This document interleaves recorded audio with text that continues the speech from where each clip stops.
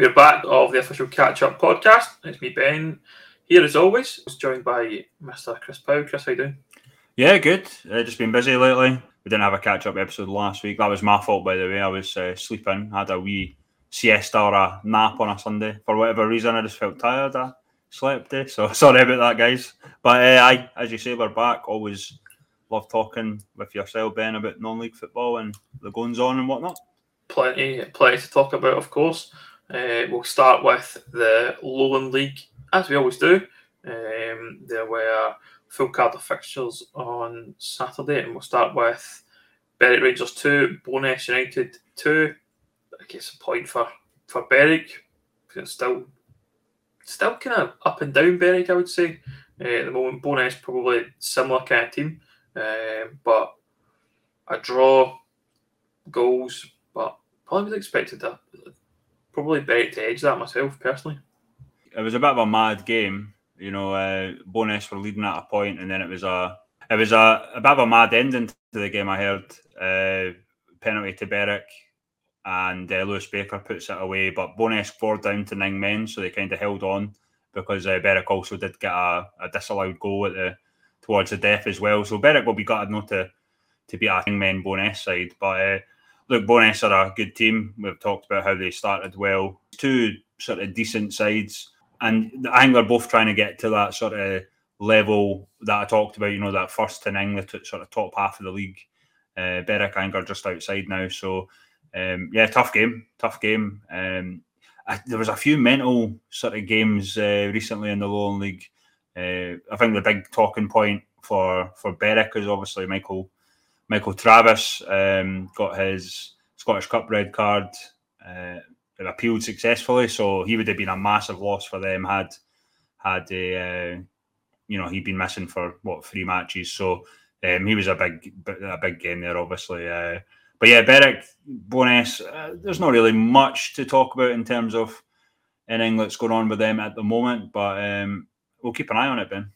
No, absolutely. It's obviously teams both kind of in the middle of the table. They're not going to win the league. They're not going to get relegated. They're kind of in the middle there, toiling. And I think we've talked about it a couple of times now about the whole thing about the Berwick and the cup runs and the fact they've kind of lost cup games and been knocked out and kind of made comments about focusing on the league. I don't really know what they've got left to do this season, Berwick. I feel like they're almost like their season has like run its course because, as I say, you don't see them going down, don't see them going up, winning the league. So strange, must be strange being a Berwick fan just now. Certainly, I would have to feel with that kind of situation.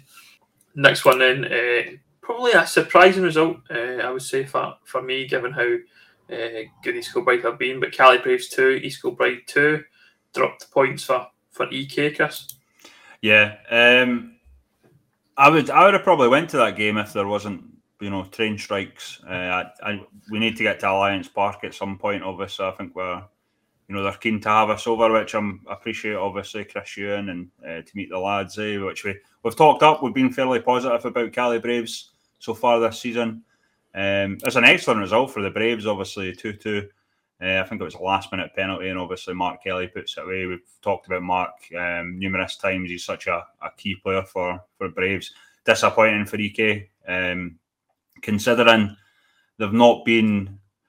I wouldn't say they've not been at their best the last few weeks. They've kind of grinded out results, and it's probably when you come up against a Braves side that are showing that they're a fairly decent side this season. It's tough when you're up against the sort of top sides. You have to be at your best. But fair play to the Braves, thoroughly deserved draw from what I've heard.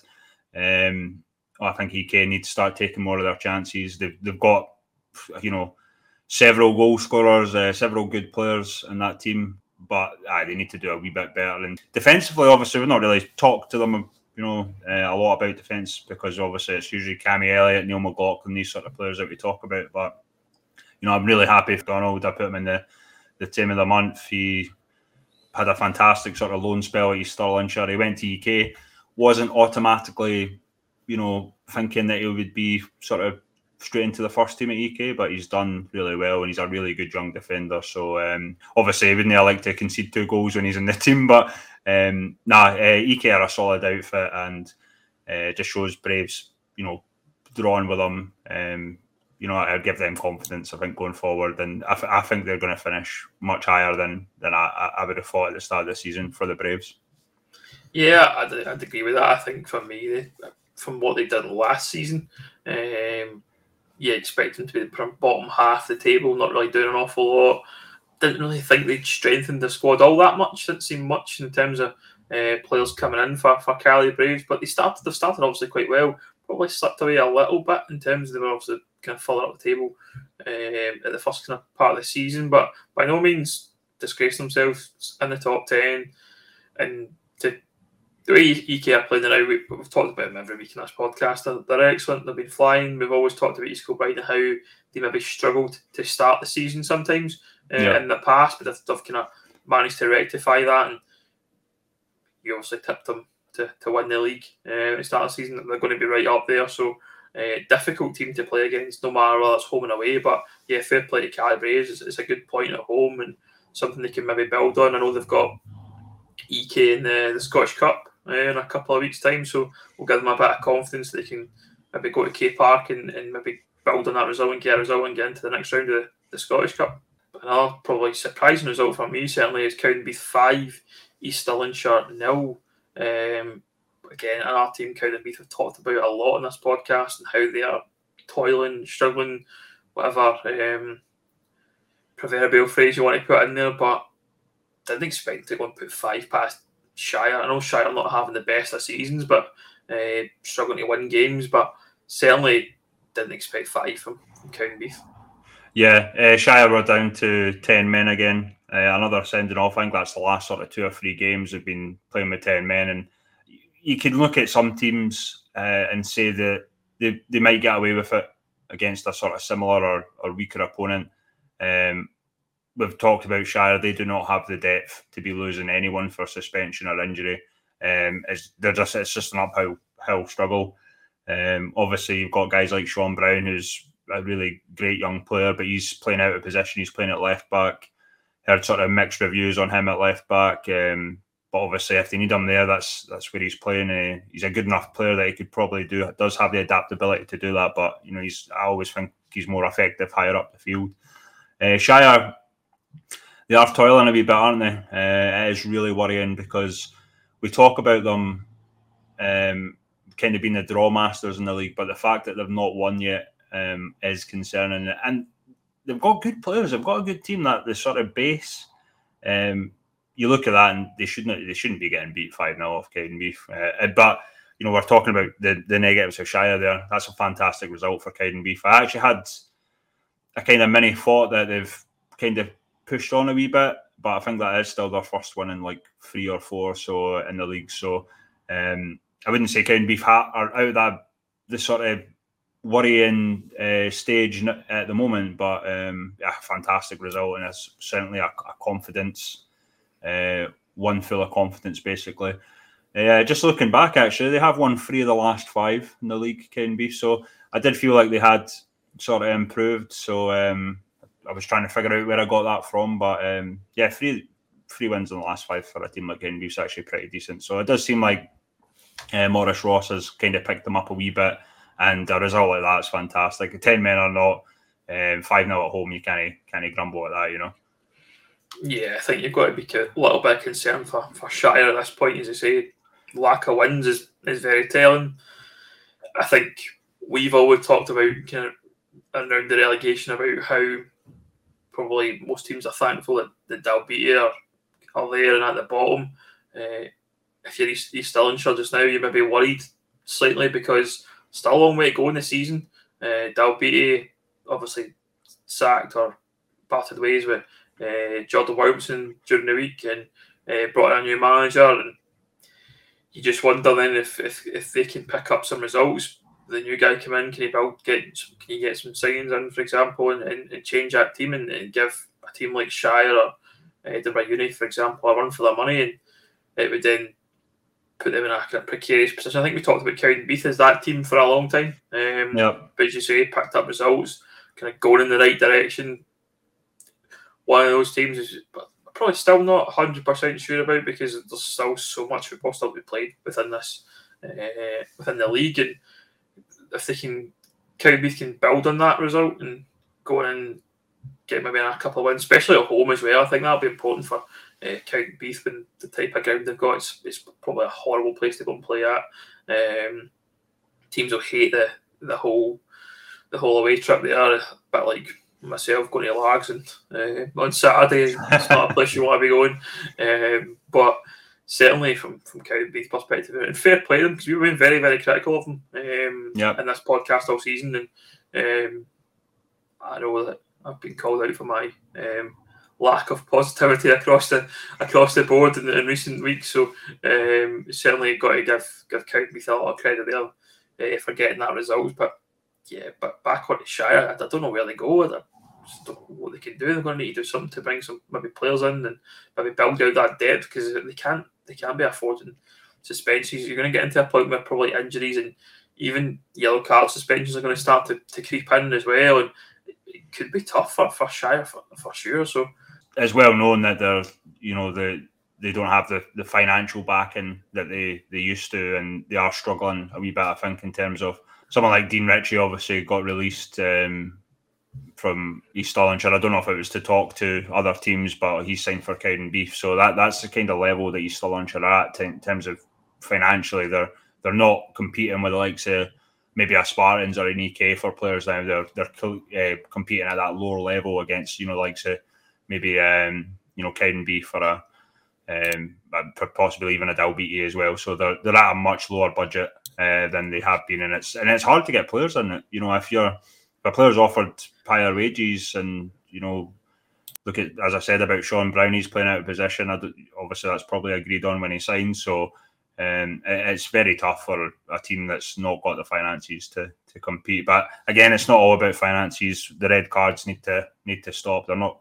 The discipline's not been great, and you can't win games with 10 men most weeks. Yeah, I think you're right about Shire and getting the players on, because the other aspect of it, they're probably competing with the likes of a lot of Glasgow-based West teams, maybe even further West teams, some of these Scotland teams we've got, and the East Scotland Premiership teams. So is there a point to going to maybe a team like Shire, because you might get a little bit more money at a top end 6-tier Premiership team who are maybe going for cups and going for leagues and things like that? And I don't know that you would maybe want to go to a team like Shire if you see them at the bottom of the table, especially just now, the way they're playing and the way that they're struggling to get results. You want to go there and go through that kind of whole slog. It might be quite tough, but I guess we'll just have to watch what happens with Dalbeattie, because I think that's going to be the important bit for me.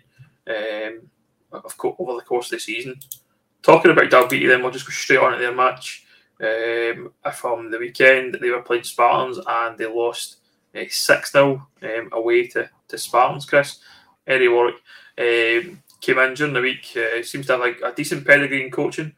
Big fans of Williamson here on the podcast, and got to give him a bit of credit for the fact he did step up and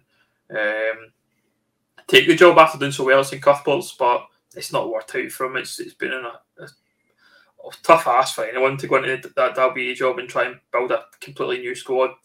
And looking back to Saturday, another thumping off a Spartans. Yeah, you look at the Dalbeattie team. I mentioned it obviously when I said my piece when Eddie became the manager, but most of the boys were stepping up, to that Dalbeattie. It was the same with Jordan. There was a couple of guys that obviously that have been in the Lowland League before, but it's very, very challenging. Most players now, I feel, especially in the Lowland League, are either coming down or have had that SPFL experience where these boys didn't. And, I think it's shown early doors. Would I have given them more time? Personally, I don't think it was a shock, but I was kind of surprised that, it was this early. I mean, we're only, would have been September, but in fairness, Jordan's still a young coach. He'll go again at some point. Whole career ahead of him. Eddie Warwick, experienced coach, head of youth development at Gretna. He's been all over the world, I think in China, and obviously he's been at like Queen of the South as well. So he'll have connections. Has he had any sort of proper manager experience at a senior team? I don't think so. So that could be a bit of a challenge. But I'm I rate Eddie as a coach from everything I heard. Can he turn it around for Dalbeattie? I'm not sure. I'm not sure at this stage. I hope so. But I mean, you look at the other teams and think it's going to be really difficult. Positive for Spartans, obviously. 6 goals at home, brilliant. Blair Henderson hat-trick as well, so it's good to see him firing. We've not really talked about Spartans. I've got quite a weird relationship with Spartans. Obviously, I've done a bit of media for them. I know the team quite well. My standards, especially if I know the team and have been involved in the team, my standards are probably a wee bit higher for Spartans than where they are at the moment. I think they should be doing a wee bit better, and they know that. I mean, the players will know that. So, yeah, that's probably why I'm less positive about speaking about Spartans, I should say, because I would expect them to be doing better. Hence why I probably don't speak too positively about them recently. Yeah, it's a great result. Scoring 6 in any game, I mean, you're going to be absolutely delighted about that in terms of, regardless of who it is. But Spartans are doing, again, another team doing, I think there's a lot of teams in the lower league that we could probably say are doing fine. I think they're not setting the world alight in terms of going to be going for the title. I think we're probably seeing the teams that are going to challenge. You're probably looking at East Kilbride, Rangers B, Broomhill, Open Goal Broomhill. Sorry, got to get the branding right there. But those 3 teams, I think, will say that they'll be the teams challenging, and the teams we probably expected to challenge, given for example, Broomhill's investment this season. We thought they were going to be up there. East Kilbride and East Kilbride, and we know they're always going to be challenging. Rangers B, some of us said they were going to be good, and they've got 3 games in hand. So I think they've still got plenty to offer. And it's one of those that the rest of the teams in that probably from about 5th down to probably about 16, maybe 15, 16th in the league are just doing okay and not really going to be doing an awful lot. Like this year, they probably want to be focusing on things like cup competitions. I guess Spartans have done well to get through in the Scottish Cup against Clydebank. We mentioned that the other week, and they'll have that to focus on. Certainly, and if I was them, that's something I'd be looking at in the. I can't remember off the top of my head who they got in the next round, but certainly the cup competitions, the South Challenge Cup, the Scottish Cup for those teams of the competitions you probably want to be really focusing on, because you're not going to do anything miraculous in the league, I don't think, personally, and you're not going to get relegated. So I think the cups are going to be really important for these teams kind of going forward. Next one, the income on all Colts 1, University of Stirling 3. Another great result for Uni, sitting 4th in the table, 7 wins now, out of 12. Chris Geddes, his hat or no hat, is absolutely flying just now. Yeah, 4 wins on the bounce in the league. James Stokes, Ben McIver, Redwood, and the team of the month. Well deserved to Uni boys in the team. Obviously, Colts have been a wee bit unlucky recently. Obviously they've had a few defeats. East Kilbride comes to mind, where East Kilbride's goal from a corner. I've heard mixed things whether it was a corner or not, so they can count themselves unlucky. They had another narrow defeat before Stirling Uni, where it was kind of potentially a wee bit controversial. I thought it would have been a tougher game, but Chris, I listened to Chris's interview this morning when it got uploaded, and apparently he was cursing and effing, and know that type of coach to do that. So just because Stirling Uni, had a lot of chances, and they eventually got over the line, obviously. But Stirling Uni are doing really good at the moment. It doesn't surprise probably me and you, Ben. It probably might surprise other people. Would I have thought they would have been that high in the table at this sort of stage? Probably not, in fairness. But they've got a good team. It's guys that we talk about them losing senior players, like guys like Conor Doan and Robbie McGale, and then previously obviously guys like Blair Lyons, who are like their top players. But every season the other lads step up, and they've already had that maybe a season or two on the 20s, or maybe a wee bit of low league experience from previous seasons. So Stirling Uni are just like a conveyor belt. And they always seem to do well, and it looks like they always seem to do better, probably against expectations sometimes. So I'm delighted for Chris. Obviously, it's a tough one for Colts to lose that, but I think 3 losses in a row is not great for them. But they're good enough to bounce back at Cumbernauld. Yeah, I think from Cumbernauld perspective, the losses, apart from obviously Saturday, have always been close. I think they 1-0 to Dalbeattie and say 1-0 to East Kilbride are both close games. One was the Scottish Cup, one was the league, obviously. But yeah, I think going on a University of Stirling, did we expect them to be a second table? Absolutely not. I mean, I'm not going to. We obviously rave about the work that Chris Geddes does in this podcast quite often, and they're probably one of those teams I would put in that bracket of would normally be doing fine, but right up there. They're obviously a little bit behind, not too far behind them. 6 points off top with a game in hand, and with 2 points behind Rangers B and Open Goal Broomhill. So I mean, they're not miles away. Just hopefully that squad they've got, and obviously it depends what happens. I think the thing I always notice with Uni is that when the Bucks season starts, do they start to maybe drop off a little bit because they're maybe playing an awful lot more than they maybe would be used to playing, So I don't know maybe if that's going to be that'll affect them down the stretch, towards the kind of the end of the season, and that would be concern me certainly. But as you say, they've got a squad and they've got the 20s and as well. They've got obviously developing players that are coming through the uni system, and you mentioned James Stokes. I've got a good story about James Stokes. He's like a Football Manager legend for me. I had the database, the pyramid database that Moza does, and played. Obviously went with Quinn Rangers, and one of my first signings was James Stokes to play in the left wing.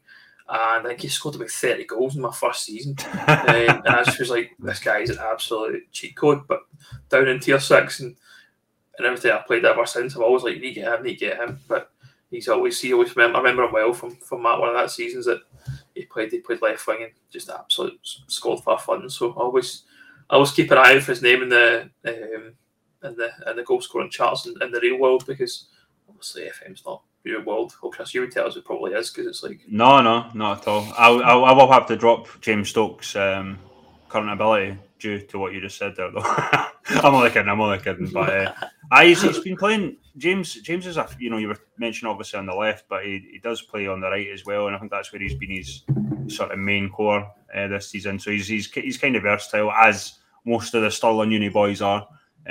Just the way Chris is, he gets them to play in numerous positions, gives them a great opportunity to go when they leave the uni to say I can play, numerous positions, and that could be helpful for them future in their in their future careers as footballers mostly. But no, it's good. I like hearing them stories. Obviously, it's one of the reasons I've been busy obviously with Football Manager. Can't talk a lot about it now because I've signed an NDA on Friday, so yeah, I can't give any stuff away, or I'll be kicked off the team. The secrets of FM.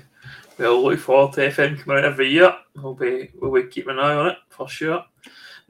Next game then, Edinburgh University 1, Open Goal, Broomhill 4. I was going to say a result we probably expected. Did we? I wouldn't expect Open Goal to win by 4 or by 3, but I expected Open Goal to get the result for sure. Edinburgh Uni and our team that's probably toiling and just kind of sitting there towards the bottom. They could be anything in terms of where they'll end up. They could be at the bottom, they could be mid-table, but just one of these other teams that just kind of sits there and does the same every season. Doesn't really progress a lot, you find, from Edinburgh Uni. But what's your thoughts, Chris? Broomhill, I've always been a weird one for me, because it always surprises me to see them. That it's maybe because I saw them early doors where they were kind of still adapting, but I always feel like they're doing as well as they should be, if that makes sense. Like, it's maybe I've got the thought that they're going to be running away with the league with the team they've got or whatever, but now they've done well recently. I tell you what, there's a few boys that have really changed my opinion on them. James Grant at right back, played for the Colts last season, got his move to Stirling Albion. I wouldn't say I didn't rate the boy, but he wasn't certainly a massive standout for me. He was in the team of the month, but he's doing great. For a young boy. When I kind of saw him sign for Broomhill. I thought he was maybe going to be a sort of backup player, but no, he's pretty much first team every week, doing astounding, well-deserved team of the month. And it's not just me, there's a few other people that have noticed that he's really coming on, which is good to see. And I like getting kind of proven wrong, especially with young players. Obviously, Aidan McLaughlin was also in the team of the month. He was a youth player, development at Broomhill, only sort of maybe 2 or 3 that stayed at the club. And he's pretty much first team every week, which is, like to give these boys credit because we know how good the likes of Brock Watson is, Gary Fraser, obviously Kirk Broadfoot. We know the quality these players are, but the younger boys are doing class. Obviously, I think Matty McDonald is. I'm feeling a wee bit happier about Broomhill. If they want to win the league, I think they could probably push now. Whereas before, I kind of was like, it's positive at the moment. Obviously, the attendances, the results, they just have to keep it going, basically. But as I said, it's good to see the sort of younger lads do well in a Broomhill side that's is actually really, really decent on paper.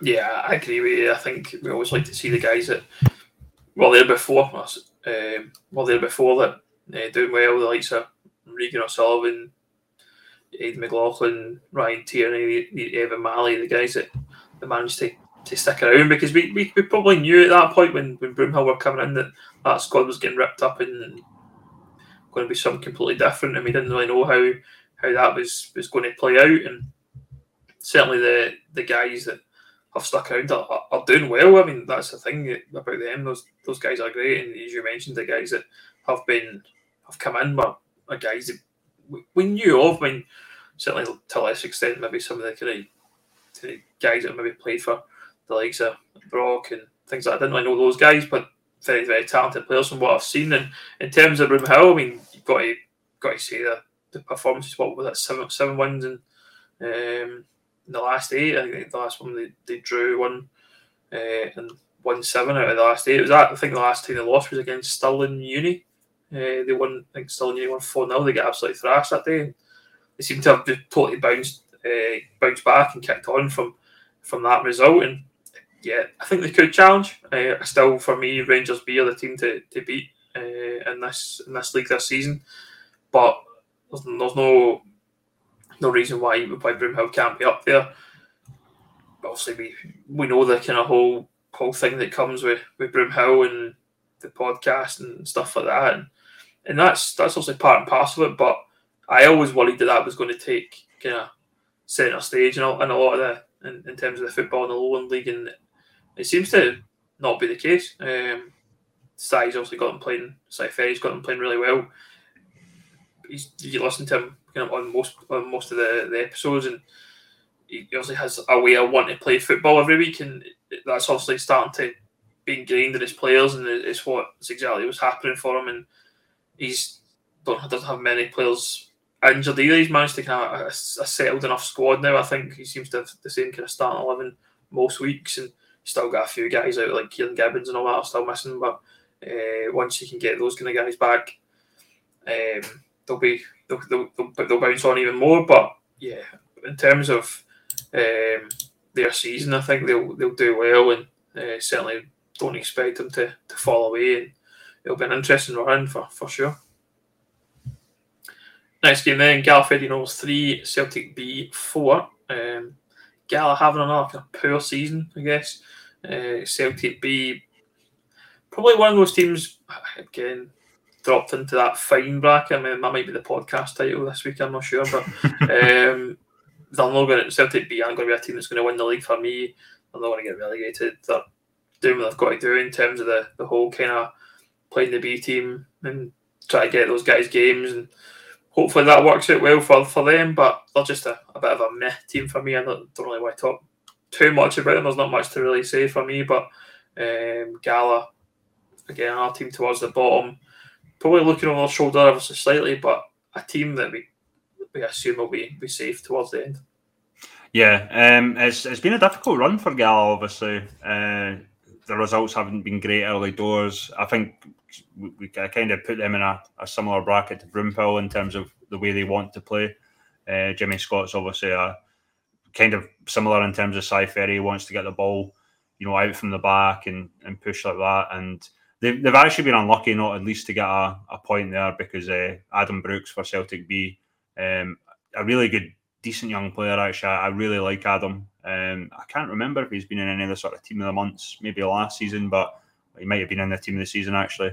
There was a few. You forget, obviously, too many names recently, Ben, obviously, but he's went up and dug Celtic B the win there in the 89th minute.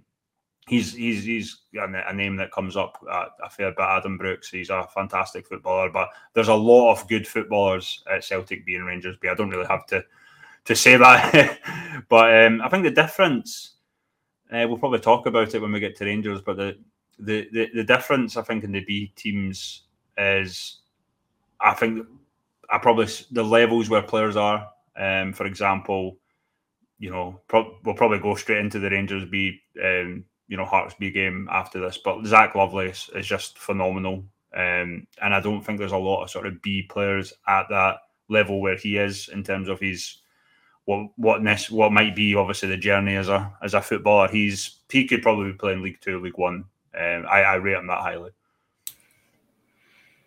Yeah, I think you're right. I think we can move swiftly on to the Hearts B versus Rangers B. It was a 3-2 win for Rangers B. You mentioned Zach Lovelace there.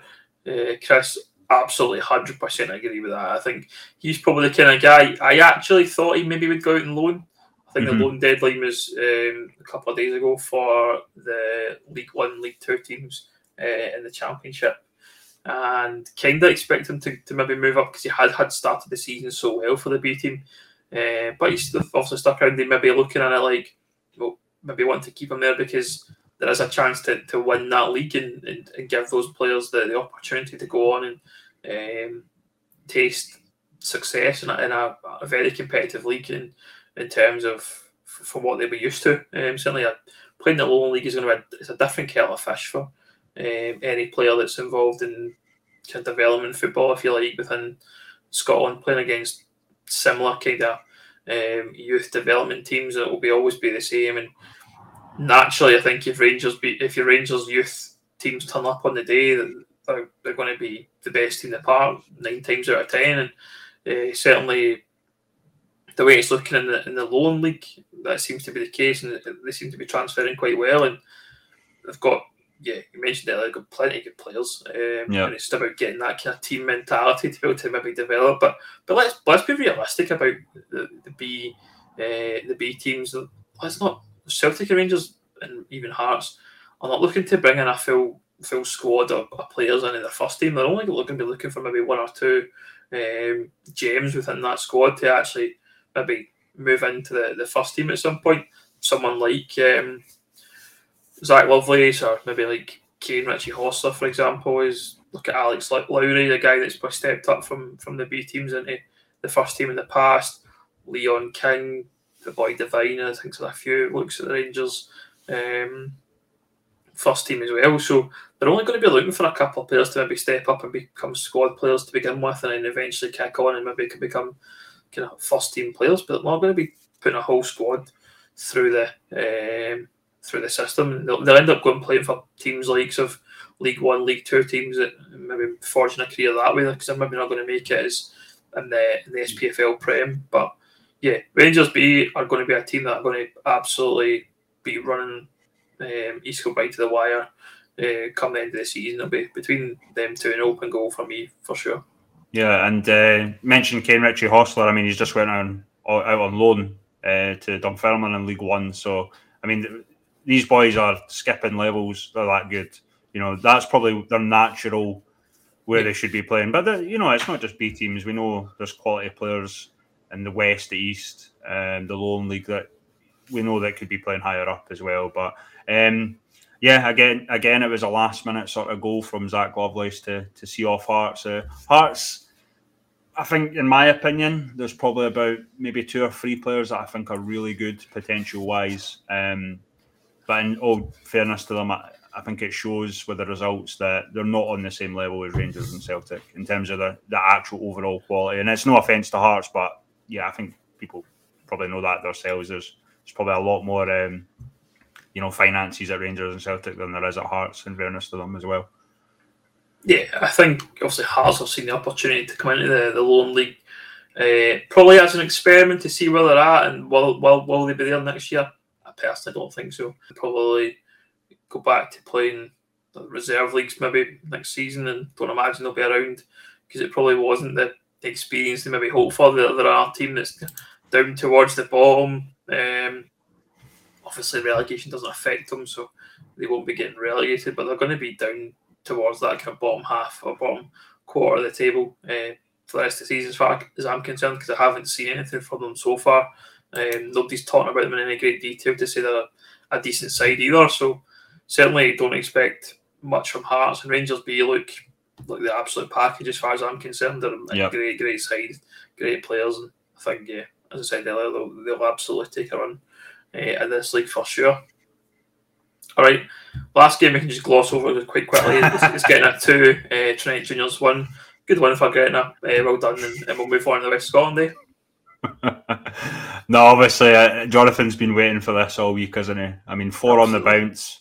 Michael McIndoe's obviously the new manager. I think we might have mentioned in the previous podcast, but it's all happened so fast, and that's the nature of football, isn't it? Like, you could 2 weeks, 3 weeks, a month, you can turn your whole season around if you start picking up results. They've obviously brought in the likes of Lewis Turner, Ali Adams, a very experienced goalkeeper. Who, I mentioned Kelby Mason before the game yesterday, who's obviously the Trinent keeper, because I think he's a fantastic young keeper. I think he came from Hearts Youth, if I remember correctly, but he looks like, in my opinion, one of the best keepers in the league.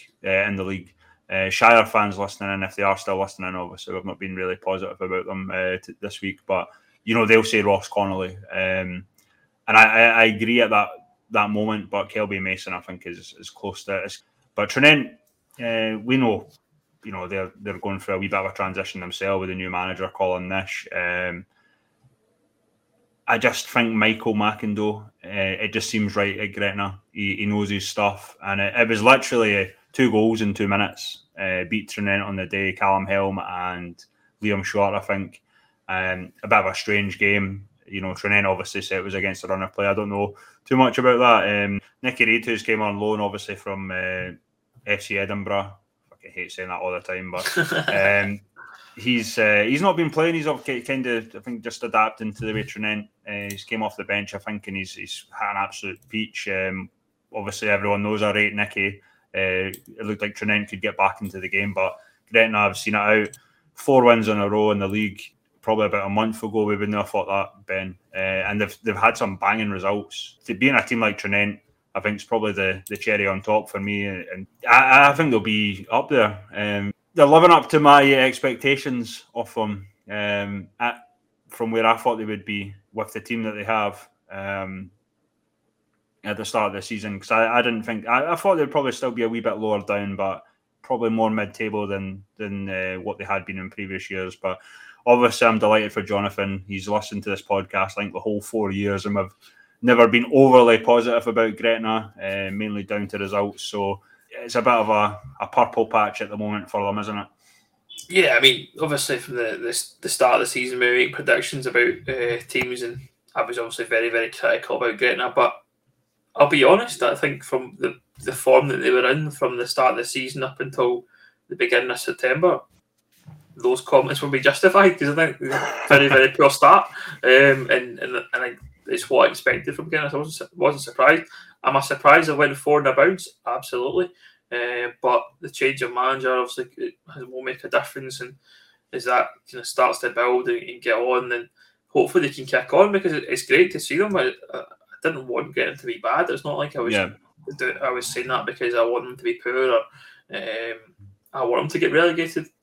It's not simply not the case. And it was a case of I didn't expect them, from what I seen last season, to do well in the league, given where the league was at. And yeah, they've obviously played against teams, Edinburgh Uni, Dalbeattie, Gala, who are having poor seasons themselves. So probably a good run of games to give yourself that bit of confidence to go and take on a team like Trent, who would be a harder match in theory. For me, it didn't see much of Trinent last couple of weeks back to say that good a side personally. You mentioned the transition there. Obviously, the new manager is going to have to take a bit of time to adjust and get on with things. But again, Trinent, another team that will be in the middle of the pack and do all right, not going to get relegated, and certainly not going to do anything exciting for me over the course of the season. But yeah, I mean, absolutely, I'll eat my words at the moment for Gretna and acknowledge how well they're doing at the moment. Just to comment on something before the game, obviously I mentioned Kelby Mason. I tweeted something about him being a really good keeper. The Gretna keeper, Ali Adams, liked it. He retweeted it this morning, kind of like, well, we've probably, we've got a few past or a couple past the best keeper in the league or whatever. I think that's what it was. I don't know if Ali knows Kelby, but it seemed like, all right, okay, you think he's the best keeper? We've just, that to me, it was a wee bit of a competitive thing of maybe a lot of fire under Ali there, I think. I don't know. These Gretna folks seem to like to keep the receipts, don't they? Like to make sure that you don't forget. I was joking with them the other night that probably the new manager had this podcast playing in the background in there. I saw that in the dressing room. I mean, the shots were fired to say that I'm not famous enough, but I mean, maybe they did. Who knows? What happens in the dressing room stays in the dressing room. And if somebody's saying negative things about you week in, week out, then maybe it's the kind of feel you need to go and say, well, we need to shut these people up and get on with things, because let's face it, there's probably not many people talking about Gretna. In general, there's not many people that talk about the Lowland League than ourselves, so there's not a barrage of podcasts or journalists out there making a lot of comment about teams like Gretna. So maybe they were, who knows? But I mean, any team's absolutely welcome to do that if you want. We said it earlier, Ben. Like certainly I did. I mean, I love getting proved wrong. It's not about being right or wrong for me or you, Ben. It's like if people, I don't, I don't know if that happens. I have had a few occasions where people are like, "Oh, you've said this, blah blah blah." We've went out and done this, but yeah, if people want to use us as motivation, good for them. I'm happy for that. Yeah, absolutely. No doubt about it. It's the place to do it, because we definitely have our opinions, whether it's good or bad. And yeah, come and have a go if you think you're hard enough in it. It's the same. Think you're smart. Think you're smart, right? So, Did you see that? Moving on then to the East of Scotland Premier Division, there was a full card of fixtures and a few games we'll talk about probably quite briefly, but Crossgates were in 4-1 against Lothian Thistle Hutchinson Vale, Chris. Again, probably not a surprise. I keep saying they had a really good season last season. Lothian, I think, are struggling. They've lost a few players defensively. I don't think they've got the numbers. Lothian, I think they're going to struggle this season. They still have a decent core of players. I think they're just missing a few defensive pieces in that team. They had a couple of experienced heads either retire or kind of take a break from football. So they're struggling for me defensively, and that's probably why we're seeing sort of heavy losses. They have the backup of the younger players, but it's tough to sort of throw younger guys into this level and expect them to be off a standard right away, unless they're obviously gems, But yeah, not surprising. Crossgates, decent team. Lothian, again, I think struggling at the moment. Next game, Linlithgow Rose 5, Dundonald Bluebell 1. A convincing win for Rose, the other team that I think we tipped at the start of the season to do well, and I think they will.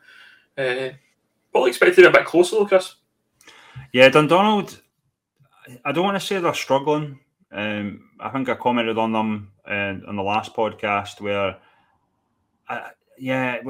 can we still use words like transition when we're now in October? I mean, you would think 10 games in, or I really don't know how to judge Dundonald at the moment. I think it's tough. Obviously, we've mentioned guys coming into management for the first time. I know Stephen Husband from Kelty, really good guy. I think he will be a decent manager, but yeah, it's not great at the moment for the team that they have. But they're coming up against a Linlithgow Rose side that I've basically said they're my favourites over anyone. I think it was that clear for me, where I generally look at that team and think it's the best team in the East of Scotland. They should be running away with the league. Results like that kind of just sort of prove the point to me. Yeah, I think absolutely. I think they're the team that we expect to be in that playoff at the end of the season, but a team that will probably run them close is Pennycook. They drew 3 each with Jeanfield Swift dropping points, and in terms of that kind of, I guess, title race, if you like. Yeah, Jeanfield are another one that, if you look at East of Scotland, I think there's probably about 3 teams there. Linlithgow, again, are probably head above the likes of Pennycook and Jeanfield, but they would probably be my top 3, with all due respect to the likes of Broxburn, Dundonald and other teams. But yeah, Jeanfield are always up there. Pennycook are always up there.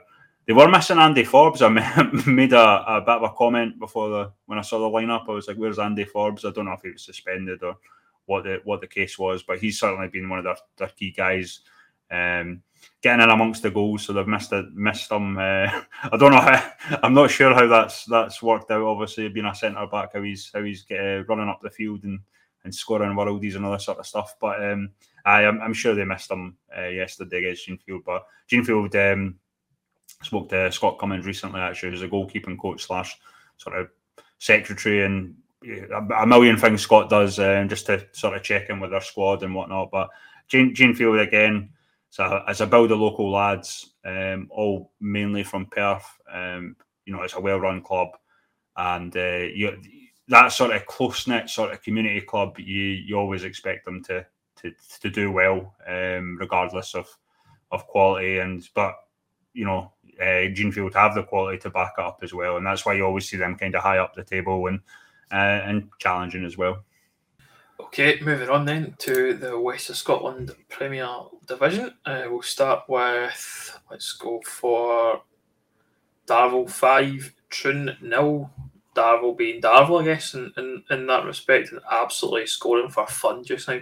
It doesn't matter what game they're playing in, they'll just absolutely firing, raining goals.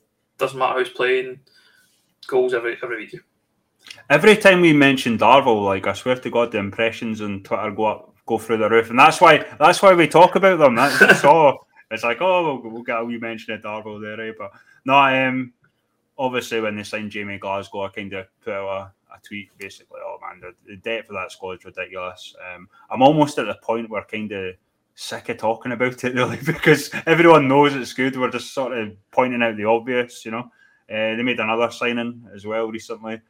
So I think their squad's up to 2021, and it's players that could be playing first team. I would say the majority of the West of Scotland Prem teams. Ridiculous. It's always good to see, obviously, Thomas Riley do well, a guy I know from Kelty. But it's ridiculous, absolutely ridiculous, that team. And it's not surprise. It wouldn't surprise me if they went out and won by these margins, for the rest of the season. Yeah, they're absolutely great side. The depth is absolutely ridiculous in terms of what squad they have. And starting to look at the games that they've got kind of coming up, and you say what they'll probably do is do that every week. And I don't expect them not to score goals, and they're keeping clean sheets as well at the back. They've got that depth. They've got guys like David Simon coming back from injury as well at some point soon, which will only just strengthen that back line. And yeah, I mean, a great side. But I'm wondering, Chris, will you be applying for the 25 grand a year general manager's job at Darvel? I wish I did. It's funny, I did have a look at it, like just the Twitter post. I'm kind of retired from the sort of media end of it, really, apart from the catch up. And that'd be great to get involved, but I think I'd probably have to organise travel a wee bit better to be involved in football again. Because it was easy at Kelty, it was easy at Spartans. Obviously, Spartans was just a train or a bus ride away, but I'd love to be involved, to be honest. But I'd probably want to do it more on the scouting and analysis side than media stuff now. And general manager, I've seen general managers do the job at clubs. I think that would be too much stress for myself. Like out with football, I think commercial and all this sort of stuff. It's not my expertise. I probably could do it. I'm confident in myself that I probably could do a decent job. But there's parts of that sort of side that I probably wouldn't be interested in. I'd probably be more interested in the football side, as why we have a football podcast. And not commercial and marketing podcast and all that sort of stuff. 25 grand a year job for a full. It's not bad, is it? It's pretty decent. Full-time post at a tier 6 football club in the west of Scotland. Tell me you haven't got loads of money without telling me you've got loads of money, right? That's all I've got to say no matter. But fair play to Darrell, you can do it. And fair play to GMs, because that is a tough gig. Like, absolutely. But the rest of us in this world just do it for free and do it for the love of the game. But somebody down there is going to get 25 bags to do that for a job. So fair play to Darrell, man. They can do what they want. I'm not jealous in the slightest. Next game then, probably quite a good result for Atherley. It's a 1-0 win away to Hurlford United. Atherley, a team we probably expected to be at the bottom, and I think probably still will be there or thereabouts, but being able to get results like that off teams like Hurlford, and especially the way Hurlford started the season, they've done quite well. And Atherley picking up 3 points away from home is absolutely great for them, and will potentially just keep them out of that relegation towards the end of the season, because it's going to be fine margins, I think, for the 3 spots for the relegation within the Premier Division, and that's the kind of result there that come the end of the season might just be all the difference. Yeah, shout out to the person that does the social media for Atherley, because he gave me all the player stats from last season, so they will be filled in, similar to teams that did do that. Not a dig, I'm just saying. If I don't have the information, I can't input it, obviously. But yeah, that's a fantastic result for Atherley, considering the 3 teams that got promoted into the Prem. We probably looked at them and thought all 3 might potentially be going straight back down. That's how good the Prem is.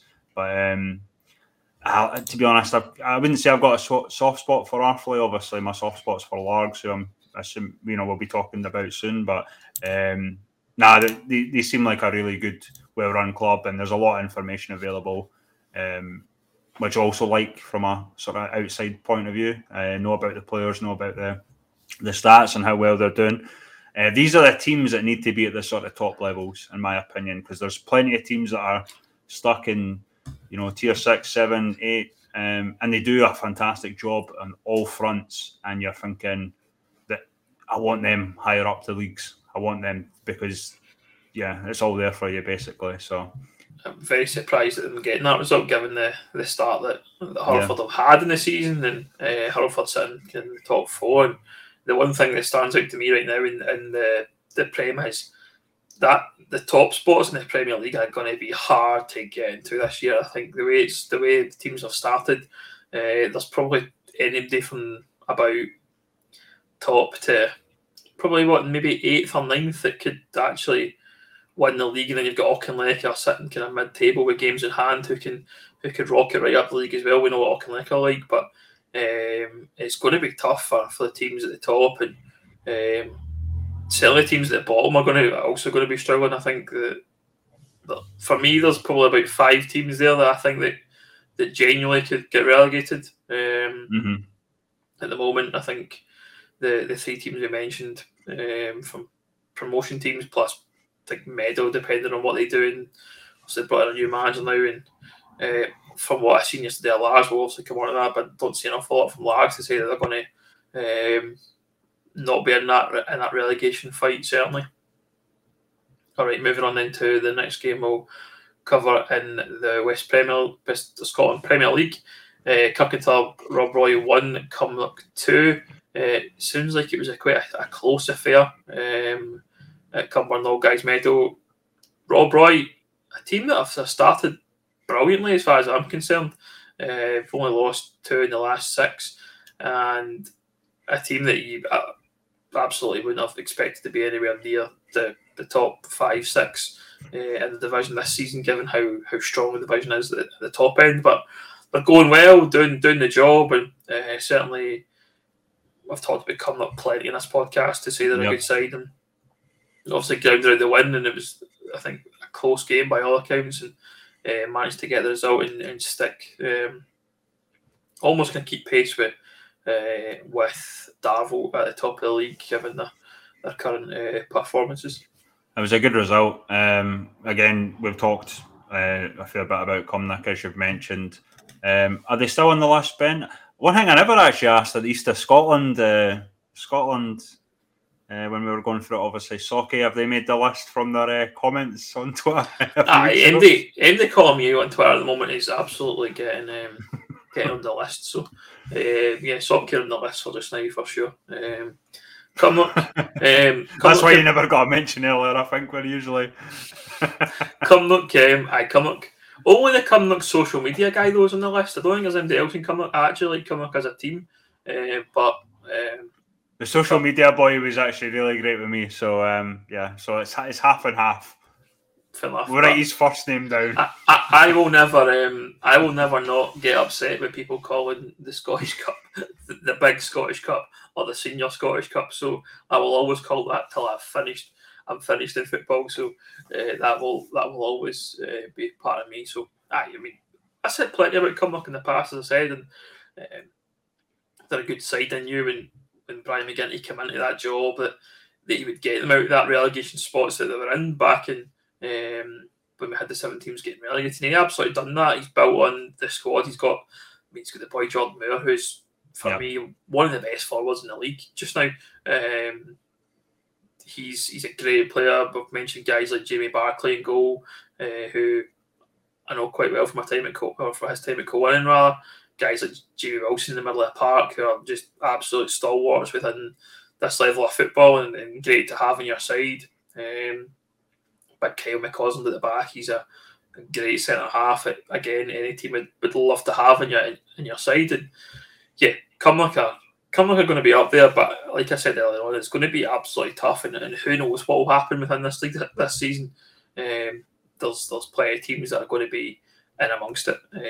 Certainly in the first half of the year. We've only played like 6 games because of the cup games and all that. And I don't think many teams play another cup game before another league game maybe until probably next Saturday. Then the following few weeks of cup games, and then it's a league game. It's a few cup games, and it's a league game, and it seems to be quite chop and change in terms of the actual league matches. So it might help some teams in terms of rhythm and things like that. That if you maybe drop your games in the cup, then you might end up doing all right in the league, and that'll help your league form. But fair play, as I said, Cumnock they've done well. Another game that we'll cover off is Pollock 1, Auchinleck Talbot 1. Now both teams are great sides. We've said this all along. Pollock will be delighted to get that result because a draw is probably a good result against Auchinleck. Let's be honest. Like, Auchinleck are a great side in this league. Let's make no bones about it. And they can always be by far one of the best teams on their day. But I think the thing we're seeing from Auchinleck for me now is that I'm not going to say the end of Auchinleck, but like they're on that decline as far as I'm concerned. I think they're on the not the way down. They're not going to get relegated, for example. They're going to be good enough to do well. They're going to have cup runs this season, absolutely no doubt about that. But I'm just wondering if that squad that they've got is getting a bit stale, and perhaps they're going to struggle a little bit more. The teams that maybe were below them in the previous seasons have improved immensely, I think, across the board. If you look at the likes of Pollock, Hurlford, Beeve, ourselves at Cowan and Rangers, we've all improved our sides in the last in the close season, and I haven't seen that from Auchinleck. You mentioned Jamie Glasgow moving to Darvel. That's a massive loss as far as I'm concerned from a team. And I know Jamie put in a transfer request to move, and I don't know the ins and outs exactly of what happened there, but I don't know if it's to do with game time or what. But certainly losing a guy like him at Auchinleck, I would assume will strengthen. I think they got probably a decent fee. Rumours suggest maybe a decent fee was paid for Jamie Glasgow, so they'll want to strengthen, no doubt about it. But where do they go to strengthen their side? I don't imagine there'll be many teams that are in that league that want to sell any of their best players, for example, to go to Auchinleck. So I don't know what Auchinleck do to get guys in. It's a weird thing. We've talked a wee bit about, obviously, the plans with Tommy Sloan, a legendary manager. Whatever happens at the end of this season or whatever, at this level, he's probably won more trophies than anyone, I think, in the modern sort of. I can't think of any other manager that's won as many trophies as him at this sort of level. Sort of comparing it with maybe like a Alex Ferguson leaving Man United sort of thing. Man United are not they don't have the draw certainly that they did. Would that happen if Tommy left Auchinleck? Obviously, if you're top of the league and winning games and the mentality is good, players want to come to your club. They want to be successful. They want to win trophies. Auchinleck maybe starting to fade, as you say, they're mid-table. It's maybe a question of like what players. I'm not saying for a minute, obviously, players would not want to come to Auchinleck anyway, but certainly it's a lot easier to swallow if they are going for a league title, are going for a Junior Cup or whatever it will be. But Auchinleck are a really hard one for me to judge at the moment. I would love to see sort of Tommy stay on for another few years, still being successful, but we all get older, and he's been at Auchinleck, what as a manager, I think more than 20 years or something like that. Yeah, crazy. So maybe it is time to sort of move on. And obviously, you mentioned Jamie Glasgow as well, the transfer. When you see a player like Jamie, who's obviously an Auchinleck icon in his own right as a player, wanting to leave that club, you do sort of start questioning it, like, well, maybe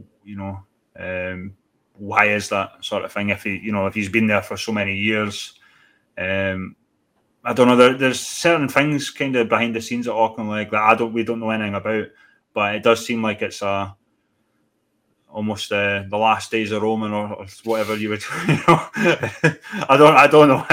Probably a better phrase for that, but you know what I mean.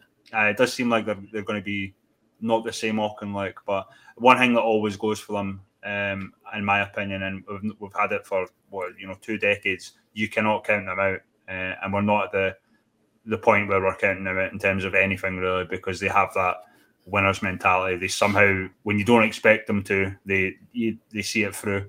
And I'm certainly not dumb enough to count out someone like Tommy Sloan at the moment as well. So interesting. I think it's going to be an interesting one for them.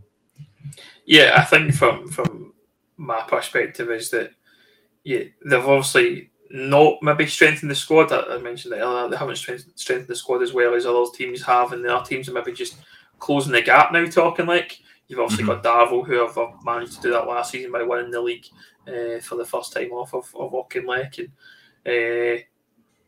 when you talk about would players want to go, if your choice, for example, is to go to Darvel or go to Pollock, say you're a Glasgow-based player, and if you want to go to play in Tier 6 of Scottish football, then do you want to drive the 45 minutes an hour journey, whatever it is, to Auchinleck 3 times a week?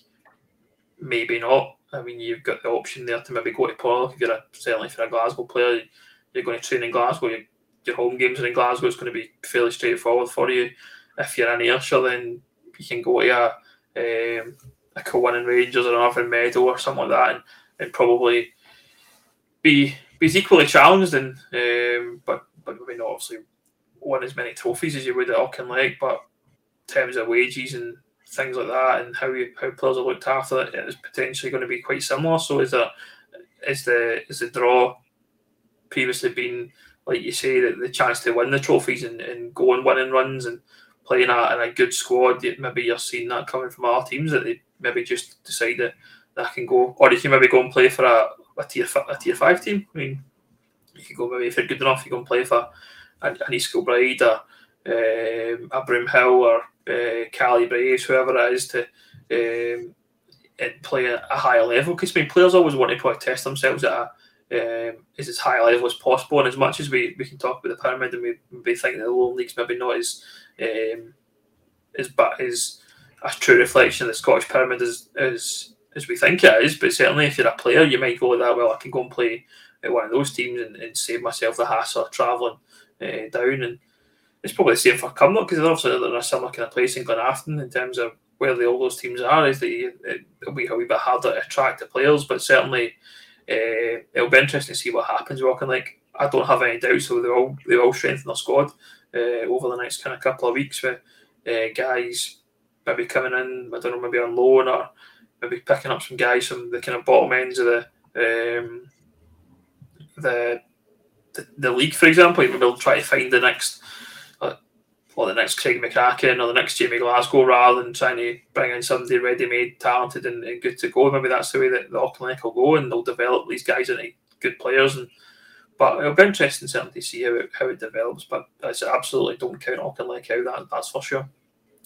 Next one then we'll go on to is Petershill 1, Clydebank 4. 2 wins and a bounce for Clydebank. It looks like they've turned a corner, certainly from what we're seeing, because they were certainly toiling as far as I was concerned, and it's almost kind of horrible to watch. I've got a lot of time for Clydebank. I've mentioned this many times before. While that's and the people that run the club are Gordon Moffat, the manager. I've got a lot of time for those people, and it was kind of hard to watch that kind of happen. It must have been pretty brutal for those involved. But 2 wins and a bounce. That looks like they've turned a corner, and certainly be looking forward to playing them in a few weeks. Yeah, I would probably expect even an out of form Clydebank to beat Petershill. To be honest, their team's still good. They obviously brought a goalkeeper in from Clyde on loan. One thing I would probably say though, did you see the graphic they put out? It was Moff, and he was obviously all dolled up or something. He had. I looked at it and thought that's fantastic. You don't usually see the graphic with a manager, dressed up in that like that. It's usually a player or whatever, but I thought that was a wee bit different. Yeah, shout out to David Brockett, good pal of mine, who's the media officer up at Clydebank. He's done some good work in terms of the gifts and team lines and things like that. And yeah, I think that photo was taken on the Scottish Cup maybe weekend. Oh, right. And he suited up for the Scottish Cup, and it looks like it's been it's been the graphic they've used certainly for the last few weeks. But it's the first time I've noticed it. I'll not mention the story as to why it's only from the waist up, but that's not for me to discuss. But there's a story there certainly about the reason why it's from about waist up rather than the full shot. But yeah, it's Clydebank in terms of media for me. Fantastic. I'm sure I've talked about it before, but they're the standard bearers and what they do in terms of Facebook and Twitter content for me each week, and it's one I always look to and try and do as good a job as in my own job as a media manager at Kilwinning. So yeah, I mean, absolutely fair play to Clydebank. They're doing a stellar job, and they've got a great wee setup at the ground as well at Home Park. And as I say, a lot of time for those people. So yeah, great result. And Petershill, one of these teams that maybe kind of a bit stop-start as well. They're one of these teams that are kind of struggling, and then they get a wee draw, and then they're not a loss again. They thought maybe the draw would have been something they could build on from last week against Mervyn Meadow, but now they're back to getting defeats, and probably a team like we talk about Dalbeattie are probably going to get relegated this season. I don't see much way back from them personally.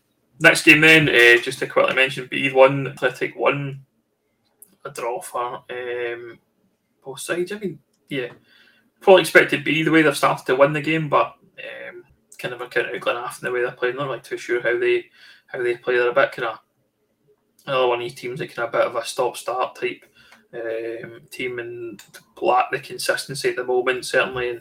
And B, they'll be probably disappointed to drop the points there, but they're doing well given kind of where they're at in terms of new manager coming in and things. So yeah, fair play to those teams.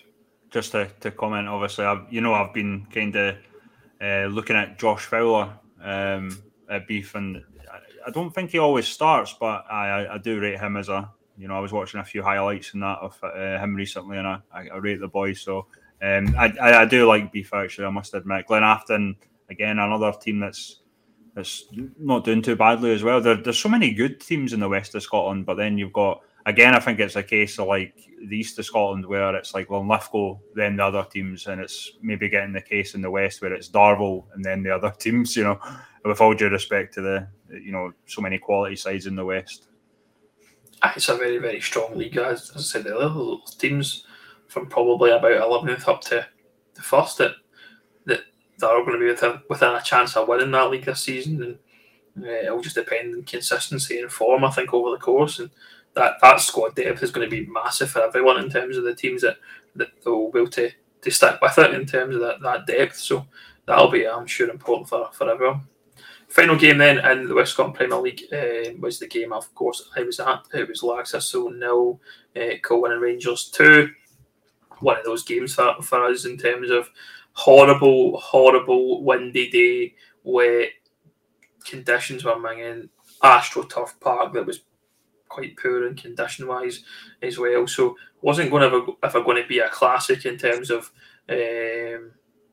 one for the neutrals to come down and watch. It was a fairly quiet crowd, for example, and the weather obviously put paid to that as far as we're concerned.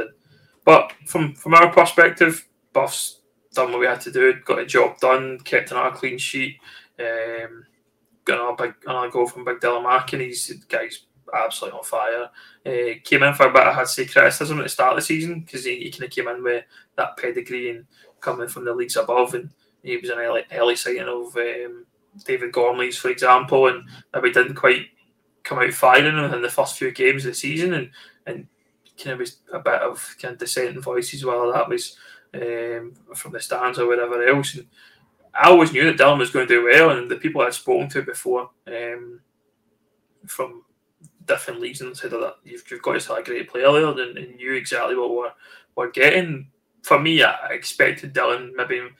I wasn't sure if he'd be a goal scorer, but I knew that he was going to be a guy that would work well with a guy like Thomas Collins, because Thomas Collins for me is one of the best forwards we've got in the league. And we were unfortunate to lose Thomas to a broken wrist in training, kind of right early doors just before the Darvel game, and that probably affected us a little bit because we were kind of building our squad around Dylan and Thomas up front. And yesterday was the first time that those two got to play together since the injury, so done the job. We've strengthened at the back. We've had Jack McCallum come in from Broomhill, who looks like a great find in terms of the squad. He's tall. He's wins his headers. He's got absolute cannon of a throw-in. I mean, throw-in is ridiculous, man. Sets up the goal for our first, and shout out to referee Sean Murdoch, who was pedantic enough to tell him to take the Buffs to take the throw-in back about 5 yards or something like that. So we take a short throw-in. I think Kieran took a short throw-in, and the ref stopped the game, said no, it's back here, 5 or 6 yards. So we decided to change our setup and go right, give it to Jack. Jack will launch it in the box. Jack's launched it in the box. Big Dylan's jumped up, headed the goal. So shout out to Sean for the sticking to the rule book there, certainly, because that helped is get the goal. But yeah, I think, as I say, we'll be fine this season. I think that'll be that must be the podcast title. We'll be fine this season. We'll have a few options. There'll be something, but in terms of Lags, they don't look a great side. If I'm being perfectly honest, Chris, I know you're a big fan of Lags, but losing the likes of Will Sewell, it's a massive loss for Lags for me, and he's hard to replace those goals fundamentally, and I don't see anything from them that says that they'll have that in the locker this year. Yeah, I mean, it's a good result, obviously, and conditions change football. It doesn't really matter who you're playing, but yeah, good to have Thomas back. Obviously, I like Thomas. He's been on the podcast before. I think he was cooking or something. I can't remember what he was doing with his time during lockdown, but we were making Thomas Collins cooking podcast or something. There we go. But Thomas is. There's a content idea for me. I didn't know that Thomas could cook, so there may be a wee content piece for me to do there. To be fair, it could have been a Dele Alli situation where he was, fucking baked beans in a microwave sort of thing. I don't know. I forgot. I never asked him. I don't think. But apparently he's into cooking. So, but he's Thomas a good player. Obviously, we know that. Jack McCalman, as you mentioned, monster throw.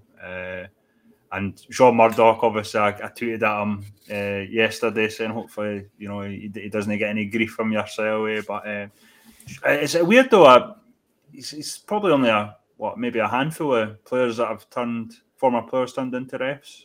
Oh, is he right? I didn't know that. Yeah, okay. Sure. He used to be from my, from what I know him from is obviously Dunfermline. He was a goalkeeper at Dunfermline, and then Category 3 ref now. Seems to sort of ref mainly sort of non-league, but also kind of higher up. I don't think he's ever had I think the most he's maybe had is a champ game. I don't think he's ever been like the main man in a Premier League game or that. But we wish him well. Obviously, his ref career. I'm not often fond of referees for whatever reason, but there are a couple of good guys for refs. Obviously, just trying to do their job as well. So. As long as he got his team lines in time, that's all that matters. I heard about that. Okay, moving on then. That covers off the West Scotland Prem. We'll just quickly cover off some of the games across the rest of the divisions, and one we'll cover off because I guess there's been a lot of talk of Kilbirnie recently, Chris. Kilbirnie drew 1-1 with St Cadoc's. Good result. Good result, yeah, absolutely. In terms of football, 100%. And from what we can gather is that the fans behaved themselves impeccably at the match. There's been a lot of I don't know if anyone has seen the news, but when Kilbirnie and Glasgow Persia played last week, it must have been in the cup, was it? Yeah, it was the Juniors Cup, was it? Yeah. There was a kind of unsavoury scene, shall we say, outside the ground after the match where someone has been attacked. There's been a fight and someone's got attacked and been hospitalised, and Kilbirnie committee have come out and kind of with a statement that's essentially put the blame on their fans, certainly from what I read, and suggestions of things like they'll maybe have to shut shop and close the gates at Valefield if the trouble continues. What do you make of it all, Chris? I think the statement from Kilbirnie was a bit mental. But it gets the point across that they are willing to just end the club because there has been a lot of trouble with Kilbirnie. I did hear mixed reports, obviously, of who might have started the fight. Every time, sort of Glasgow and Ayrshire, I don't have to tell you that, Ben, but Glasgow and Ayrshire teams, obviously, every time they sort of face each other, there is a wee bit of a bite, I would say. But, I mean, look, a guy's reportedly been hit by a hammer. I don't think it matters who started or any of that nonsense. I mean, it's just unacceptable that someone's went to the football and they've just got a knock in the head and potentially, away to the hospital. I've not heard on the boy's condition. I mean, initially, obviously, everyone's probably seen the WhatsApp messages getting fired about, very, very serious to begin with. Obviously, I heard that, he might have died at that point. I mean, that's just ridiculous, going to the football and that happening and potentially someone dying is just crazy to think about it. So it's certainly, I don't think it matters it doesn't matter what level it's at, but certainly it's crazy to think about it sort of, non-league level that's happening. It's completely unacceptable. I'm not putting all the blame on Kilbirnie, but we know they have a bit of or certainly don't want to paint all fans of Kilbirnie in this sort of light, but we do know they have a bit of a reputation for flares and trouble happening, and I think that's why the board came out with that statement and say, look, it has to end, or it's not a one-off incident involving their fans where it's just that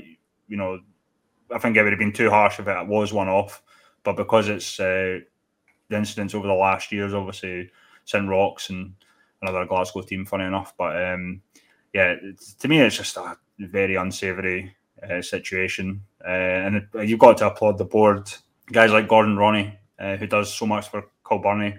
They're the boys I feel sorry for. I think that they're willing to go to the lengths of potentially shutting the football club down because of fans, kind of spoiling it for everyone else, really. Yeah, I think you know me. I've spoken about Kilbirnie before in the past, and I'm not a massive fan of the club or their fan base. So I'm not going to come on here and just deliberately blast them because I don't like them. I think from my perspective, the statement that was put out suggested that they had been put up in front of the West Scotland Disciplinary Board 6 times within 14 months. Now, a lot of Kilbirnie fans that I mentioned, I retweeted the statement the other day on Twitter and made a comment about it being a very strong statement and fair play at the club, like you said, to actually make a statement. But the thing that I always get back from Kilbirnie fans is, there's 2 sides to the story. You should go and read this and you should go and read that. But firstly, I would like to point out that I can't find anything from Kilbirnie fans online that suggests another side. It's all, from what I can gather, in Facebook groups, kind of behind closed doors that I can't get access to. So I can't find out 2 sides to the story. And I'm absolutely with any Kilbirnie fan that represents perhaps the group of individuals that are involved in all this kind of bother. Certainly, if you want to come and give your side of the story, then I would happily take that from you, because I'm going to do my best to remain objective in the situation. But I can't get away from the fact that 6 times in the last 14 months that you've been put up in front of the disciplinary board, and it can't be your fault. It goes back to my point, though. I mean, just like say it was the Glasgow Perthshire fans that started it, right? Doesn't matter, and I tell you why it doesn't matter, because some poor guy has been hit in the head with a hammer. It's like me and you falling out, Ben. You push me and I hit you with a hammer. I mean, what's that going to?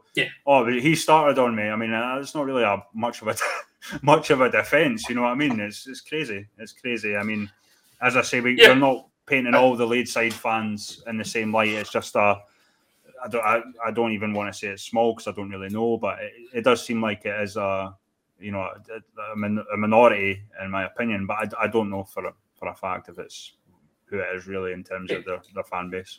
I mean, it goes back to, I think, the situation that we mentioned, the St Rocks one, where there was glass bottles thrown or something like that at the game, and someone got hit, and they got into trouble from that. And it seems to have stemmed from there, because I think the club banned those individuals to come into home games in a way to try and prevent that. But what I think tends to happen, from my experience, I've only been to Kilbirnie once since that happened, and certainly at the home game where we played them, they can stand up in the hill.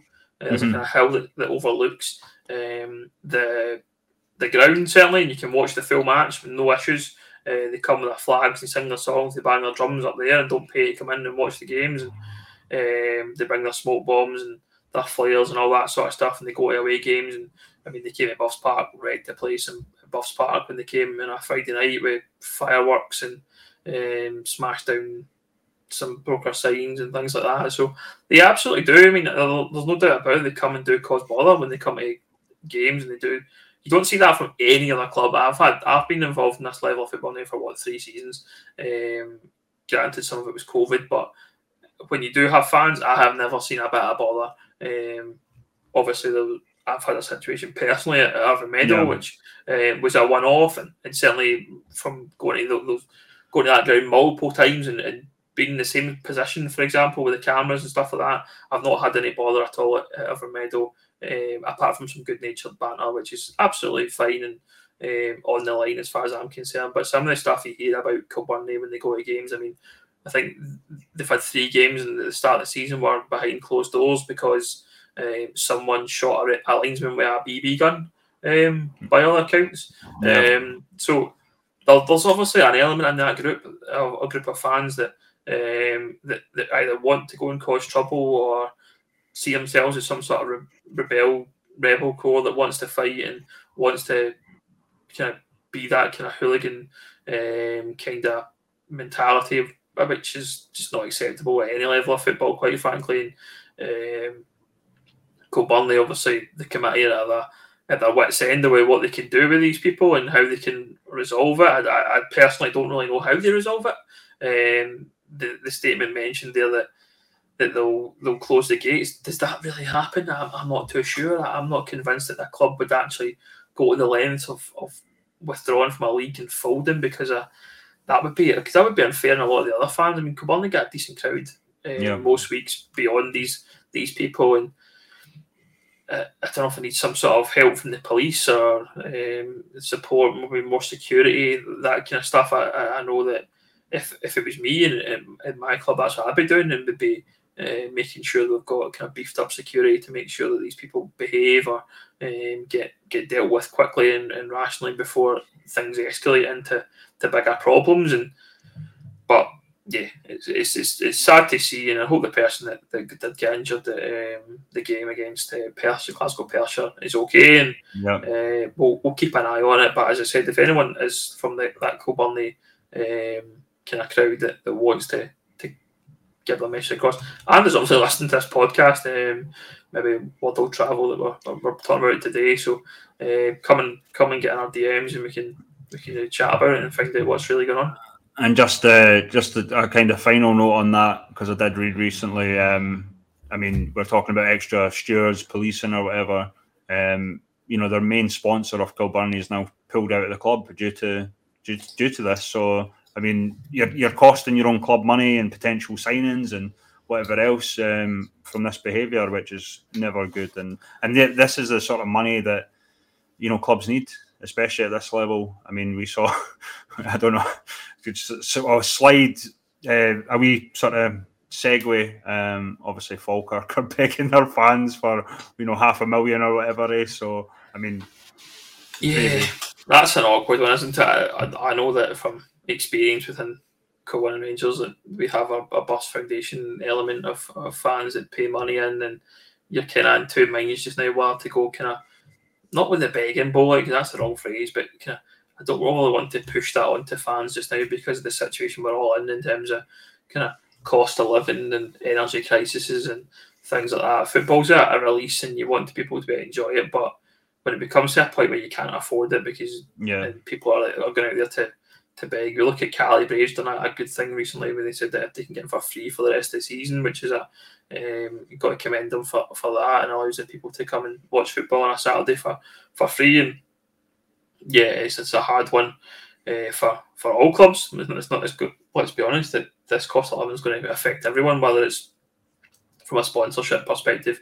Your sponsors probably maybe can't afford to spend the same kind of money that they were doing before because they've got their own costs, increased costs, and then maybe the money they spent, the $2-3 grand, whatever it is, $4 grand on sponsorship is going to go elsewhere because they've got their energy bills tripled, their supplier costs have increased, things like that. So yeah, very, very hard for everyone, I think. Yeah, and hopefully people can still enjoy the football and the clubs come out of it fairly unscathed, I guess. Well, that's us then for another edition of the Official Catch-Up podcast. If you want to get in touch with me, it's at Mr. Ben Grant on Twitter. And Chris, how do you find us if you're looking for the catch-up?